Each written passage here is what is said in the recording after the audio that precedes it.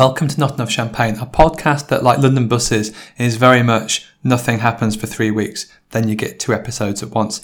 This one follows on from the previous episode that Steve and I recorded with Shaz about the IPCC report.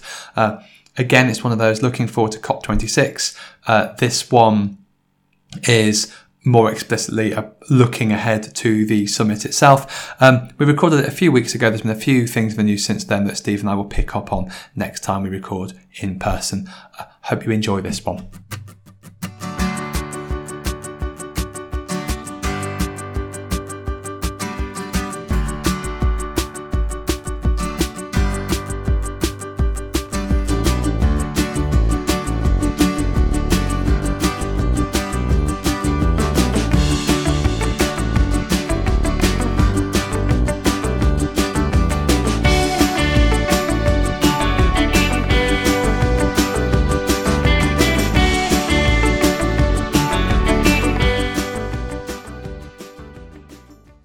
Third thing we said we're going to talk about is that the worst effects can be averted. So I suppose essentially that means a lot of the IPCC report seems to have a sort of a 4-degree temperature, and any of the things that it models with a 4-degree increase in global temperature just look completely horrific. Anything between 1 to 2 degrees is Gavin Williamson levels of incompetence, and then 4 degrees is Phil Willis levels of evil, is kind of how you could describe it. What does the report say in terms of how we could try and address the issues, or is that something more for the other 2 reports that's put out? Yeah, the other 2, one report is about mitigations of climate change. The detail will be there. On a side note, will people still remember Gavin Williamson by the time this podcast comes out? Oh, I hope so. I mean, I'd like to forget him. And he's not in cabinet anymore, so we can forget him. I think he'll always have a special place in our hearts. Yeah. Anyone who can tell Rush to shut up and go away and confuse his Premier League footballers with his rugby stars. And phone can go off in the House of Commons meeting. Come on. It's like saying, will people remember Eddie the Eagle? Like they'll make a massive uplifting biopic about the incompetence of Gavin Williamson. Don't do this to me, Corey. This episode is depressing enough as is. Are you saying we should have done more to mitigate the effects of Gavin Williamson? I'm saying governments of all varieties did not do enough to mitigate the effects of Gavin Williamson. I think that's very true. Okay, so back to point 3. But what it does mean, though, is that COP26 still matters, and that it's not all inevitable, and that we practically know what the solutions are. What we now need to do is get enough mobilised people to pressure governments to enact those changes. So we should have done this in the 1990s, really, but it is now the stark choice in front of us. So when the politicians meet in Glasgow very soon, that they know what the evidence is. They don't need to read any more reports. They can see it in front of their eyes. They can see what's happening in all other parts of the world. And now that the consensus is changing, 10 years ago, climate change deniers would just say, 10 years ago, it was actually colder. And then in 10 years' time, it'll be colder again. It's just all a fad. Like, there's no real link. Now those people are trying to delay action to avert the climate crisis. So, as time goes by, the science has got through eventually.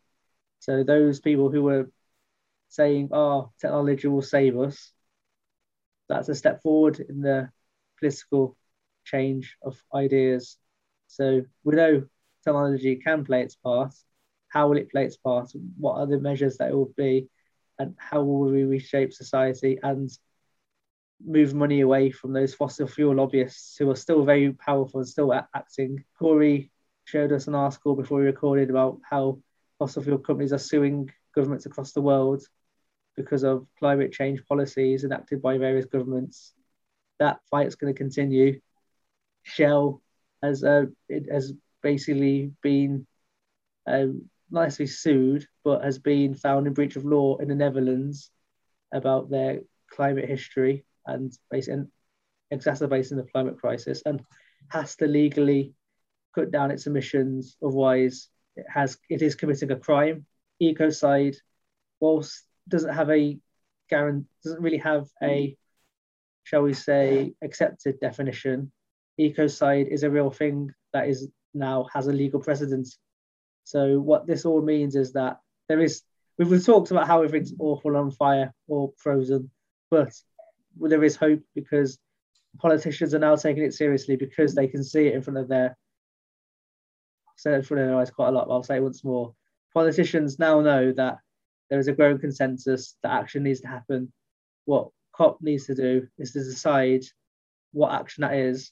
So, for example, if you're in Costa Rica and your rainforests are at threat, are we going to give reparations to Costa Rica? Are we going to give Brazil money to stop chopping down the rainforest? These countries who didn't industrialize with coal, they may want to industrialize with coal to meet those same life expectancies levels, to reach that same levels of wealth generation that the UK, that America did back in the 1800s.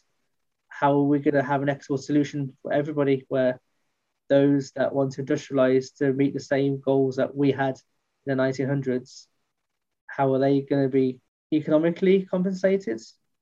Will it require economic compensation? Will it require shared knowledge? These are the questions that we're going to have an answer at COP for. And whilst I don't have, I as a long-term campaigner, I don't have much faith in governments to make these agreements. They are now facing starker choices, so their hand is being forced more so than the Kyoto Protocol back in the day.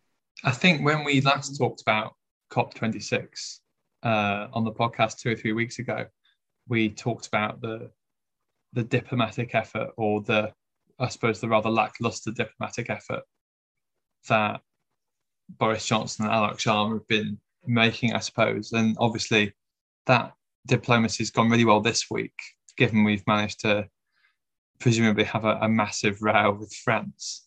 And probably annoy China as well. So quite how that means that countries will come together, I'm not really sure. Yeah, I mean, I don't say this very often, but to be fair to the government, the French situation is the French being the French. They've basically spent ages saying, "Oh, we want to be strategically independent," and then get annoyed when they're not included on things because they said they wanted to be strategically independent. The China situation is response to that defense pact is a much more interesting thing. Yeah, and it goes to show just how complicated this situation is, because things that aren't related to climate change are going to impact the response to it. And international affairs and foreign policy is in many ways one of the most complicated and difficult areas to operate and work within at the best of times. But and when it's literally potentially a life or death situation as well, it becomes even trickier as to how you need to operate. But don't worry, Boris Johnson's on the case. What do you think personally, Shaz? If we're looking, because as you say, it's a massive intractable issue of social justice, that you've got essentially countries who are able to industrialize first are now telling other countries they're not able to.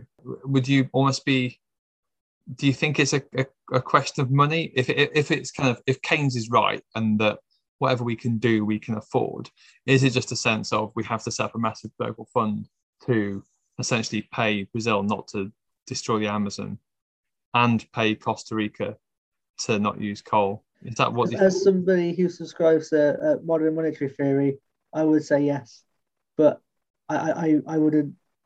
I'm not an economist, so I do feel there has to be some rebalancing.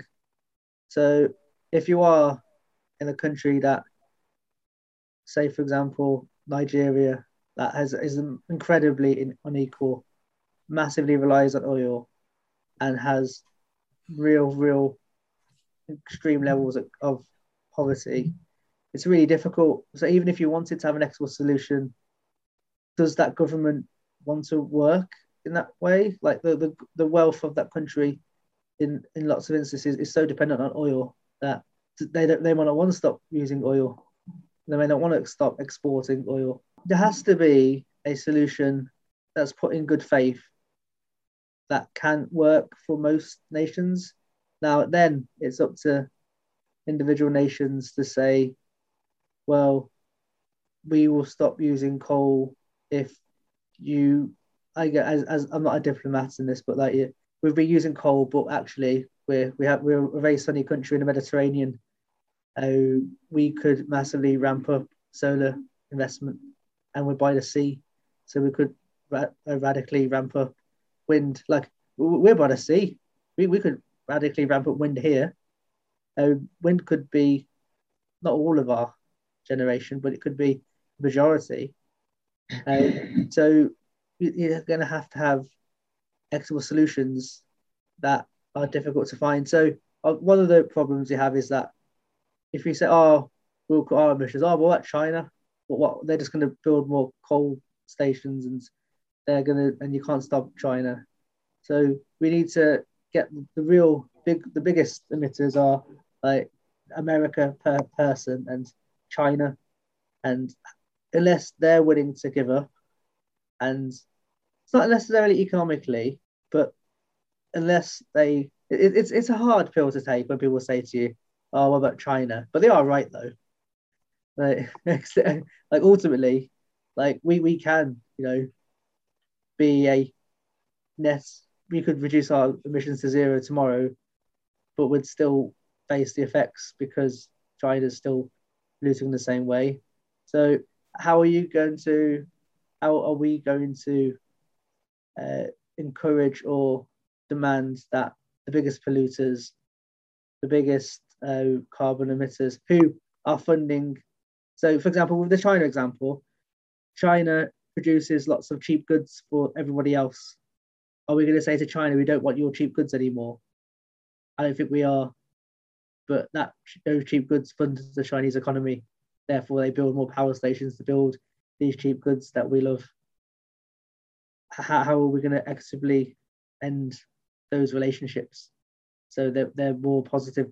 So on the flip side of that, China produces a lot of solar panels. Maybe China could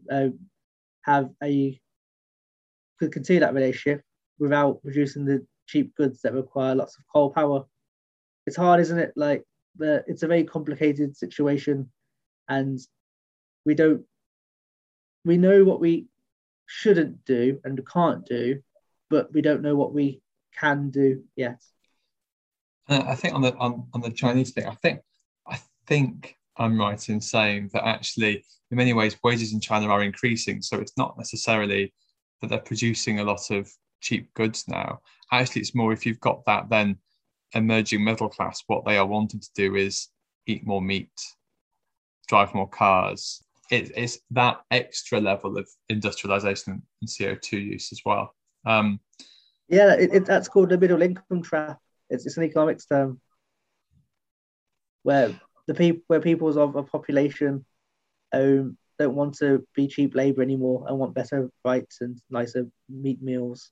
Is this a nice fifth and final layer of existential despair that we can send our listeners off on a high? Yeah, those people in China who want that nice steak, we can give them burgers made of insects instead. We can all eat insect burgers. How's that sound? Well, there was an interesting. Have I not told you about it? There's an interesting documentary on Netflix about insect food. I'm all in favour. Like, I'm mostly vegan, but I'd eat an insect burger. It's a separate episode actually, if we're going to talk about it. But it starts off weirdly and then ends very, very badly. But that spoilers. If you want to pay us not to burn coal, you could pay us to talk about politics, couldn't you, Steve? You could indeed, Corey. That one seems like a bit of a stretch. Segues go. But yeah, you could head over to patreon.com/notenoughchampagne, where for but a few pounds every month you can fling it our way. It all goes towards running the podcast and us keeping this show on the road. If you do that, you will gain access to unique episodes coming out early, unique content of all kind of different varieties. If you go to the top level of Patreon, Corey will change his electricity supplier from a coal-based electricity supplier to a renewable energy-based energy supplier. There we go. That works. Keeping the show on the road, unlike my anchoring of this episode, which has been... So all the energy companies are going bust next week, so there'll be no energy for anybody. I did see that and thought we should talk about it. What's this? I've not come across this one. No. I mean, do you want to do like a short 5-10 minutes on that then? Yeah, why not? Our website is notenoughchampagne.com. Our Facebook page is facebook.com/notenoughchampagne. Dave Depper composed our theme tune. James Cram designed our logo. You can follow him on Twitter @James Cram. Sorry, got the giggles now. My Twitter handle is @PepperWriter Steve. Mine's @Acoustic Radical. And I'm @ShazRamen30. Happy plotting.